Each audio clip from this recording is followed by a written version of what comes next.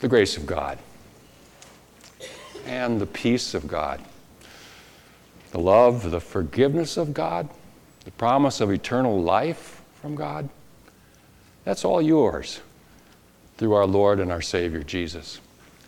We're going to look at today's gospel lesson, the story of Mary and Martha. I'd like to just read again these words, Luke 10, verse 40. But Martha was distracted by all the preparations that had to be made. She came to him and asked, Lord, don't you care that my sister has left me to do the work by myself? Tell her to help me. Let's pray. Heavenly Father, may these words of my mouth and the meditations of our hearts be acceptable in your sight, you who are our strength and our rock, our Redeemer. Amen. Have you ever noticed this about Jesus? Have you ever noticed that in the story of his life, which is given to us in the four Gospels, have you ever noticed that you don't ever see Jesus running? He just never seems to be in a hurry. As he moves about, he walks, or he takes a boat that's being rowed by his disciples. Now, there is one occasion where he goes for a ride on a donkey, but donkeys aren't exactly known for being a fast way to get around, are they? We read about him, and oftentimes he's sitting. For example, one day he's sitting at the well near the town of Sychar at noon, just sitting. When he eats, he doesn't just sit. When he eats, he reclines at table, which means he's laying down. No rush there. And when it comes to children, even given the fact of what he was here to do, think about what Jesus was here to do. The healing, the teaching, all the big stuff he was here to do. But whenever there was a child nearby, never too busy to stop, set aside everything, take those children up onto his lap, give them unhurried hugs, and give them the gift of blessing. You know, you would think that Martha would have known that. You would have think that she would have realized that it was not a part of Jesus' nature to be in a hurry or to be demanding. I have to say this about Martha. She at least took the time to invite Jesus into her home for a meal. But again, her knowledge of Jesus, if she would have just sat down, she could have just sat down along with Mary for that meal. Because after all, as she knew Jesus, as you know Jesus, can you imagine Jesus saying this after a little bit? Losing his patience with Martha and saying, hey, Martha, what's a guy got to do to get something to eat around this place? So let's not be just too hard on Jesus, or on Martha, I should say, because after all, he was their invited guest, and after all, the invited guest was Jesus. I mean, if Jesus was your invited guest, if you were hosting Jesus, don't you think that you too would be rushing around home and worried and harried as to making sure everything was just so for him? So let's not be too hard on Martha for being harried and hurried. Because you see, if we're going to be hard on her about that, we're going to have to be hard on ourselves about that as well. Let's be honest. There are not enough hours in the day, are there, to get everything done that is on your to-do list, is there? No. Let's be honest. It's kind of a badge of honor amongst us, to be able to talk about how busy we are and how much we have to do. Right? And that we're juggling lots of things and well, have you ever had to be or felt as though you needed to be in two places at the same time? Here's another indication of our penchant for being busy and being in a hurry. Have you ever gone up to somebody who's recently retired and asked them, how are they enjoying their retirement? Only to get this response, I've never been busier in my life than now. It's true. Well, here's one more, and this one I need to share because it gets to a point that needs to be made this day. Over the years of ministry, in particular when I was working with the Minnesota North District and would go into various congregations and schools for a meeting, and then whoever was in charge of the meeting, whoever was opening the meeting, they would say this, well, let's have a quick prayer so we can get to our business. And I always wondered when I heard those words, what our Heavenly Father is thinking. Quick prayer? Really? You don't have time to talk to me? Your business is more important than talking to me? Let's have a quick prayer. What's the hurry?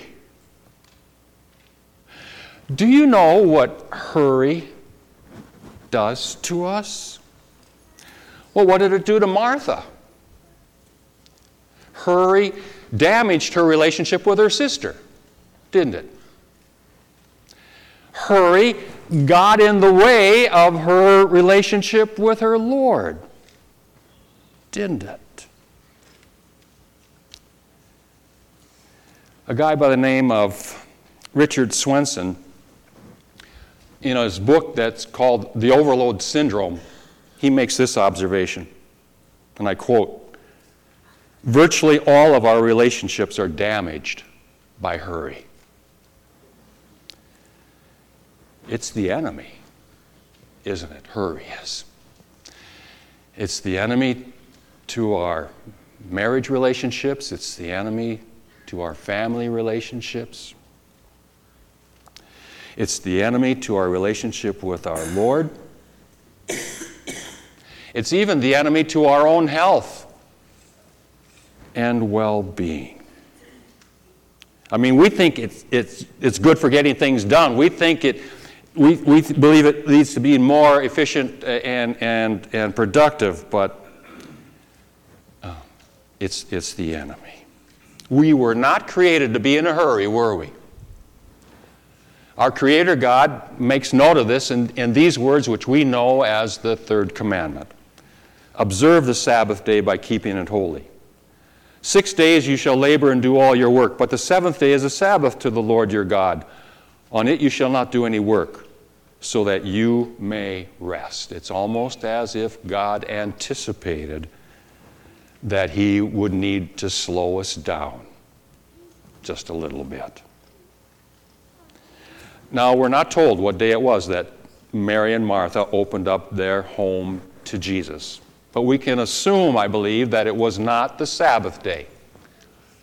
Because if it had been the Sabbath day, Jesus would not have been in the home of Martha. He instead would have been the home of His Heavenly Father. He would have been at the synagogue, at the temple, gathering with God's people to rest in the worship of His Heavenly Father. That was Jesus' custom. Always in the Sabbath, He was in the temple. But for Mary, for Martha's sister, in a way, this day of Jesus' visit became a Sabbath day for her. She sat at the Lord's feet, listening to what Jesus said. She wasn't in a hurry. And in that she was blessed many, many times over. Jesus went on to say this of her. Mary has chosen what is better, and it will not be taken away from her. What had Jesus been saying to Mary? We're not told the particulars. But given the fact that Jesus goes on to say that Mary had chosen the one thing needful, the one thing that would not be taken away from her, we know that what he was sharing with her had to deal with who he was and why he had come, and had to be talk about his kingdom, that Jesus was teaching Mary about the kingdom of God, that Jesus was teaching Mary about God's forgiveness, that Jesus was teaching Mary about God's peace, that Jesus was teaching Mary about God's promise of everlasting life. Those were the better things. Those were the things which would not be taken away, could not be taken away from her, for she was learning about the grace and the unconditional love of God in Jesus. And Martha? Well, what do you think? Do you think once Jesus talked to her about her choice to hurry, do you think she ignored him and just kept on doing what she was doing? Or do you think that maybe she did stop and sit next to her sister and take in what Jesus had to share? Well, judging from the fact that nothing is mentioned about what Martha did after Jesus talked to her, and based on her love for Jesus and her respect for Jesus, I mean, after all, she invited him, Lord Jesus, come and be my guest. It would seem reasonable to assume that Mary stopped, that she put aside the meal, and that she took a place next to her sister Mary and sat at the feet of Jesus to take in what he had to give. And in that, Jesus, I believe, succeeded in teaching Martha a very valuable lesson about hurry. And no doubt, Martha was just as blessed as Mary was to sit at the feet of Jesus, to meet with Jesus, and to receive his love and his grace and his peace. And later, it's interesting to note, in John chapter 12, when Jesus again is at the home of Mary and Martha to celebrate the raising of Lazarus from the dead, it is interesting to note that in John chapter 12, it is said, who served the meal? Martha served the meal. But this time there is no criticism forthcoming from Jesus about her serving the meal. So have you been in too much of a hurry? One of my favorite episodes of Andy Griffith features Barney Fife, Sunday morning there in that little quiet, peaceful North Carolina town of Mayberry. And they had a guest preacher that day from New York City, of all places. And he begins his message, and the camera pans to Barney Fife, who's starting to nod off. And the preacher all of a sudden says, "What's the hurry?" Because that's what he was there to talk about, being in a hurry. Barney is startled and wakes up, and as he walks out of church, he thanks the pastor for a great sermon on sin.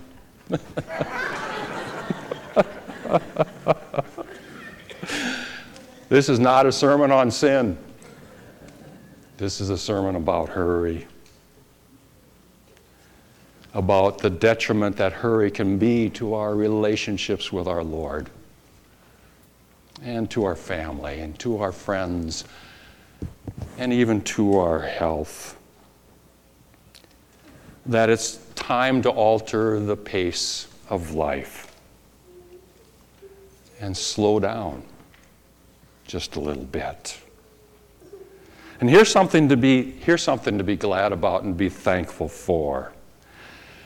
That even as Martha went up to him and said, "Come, Lord Jesus, be our guest." Today, you and I pray those words, and he will.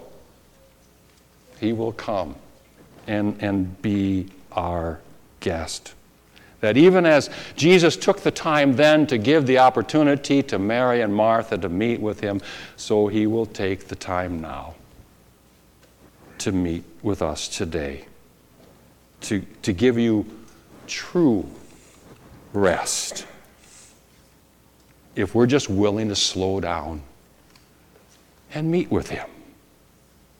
Now, along these lines, it's interesting to note in Psalm 23, the very first thing that the shepherd does for the sheep is to make us lie down in green pastures and lead us beside quiet waters to restore our souls.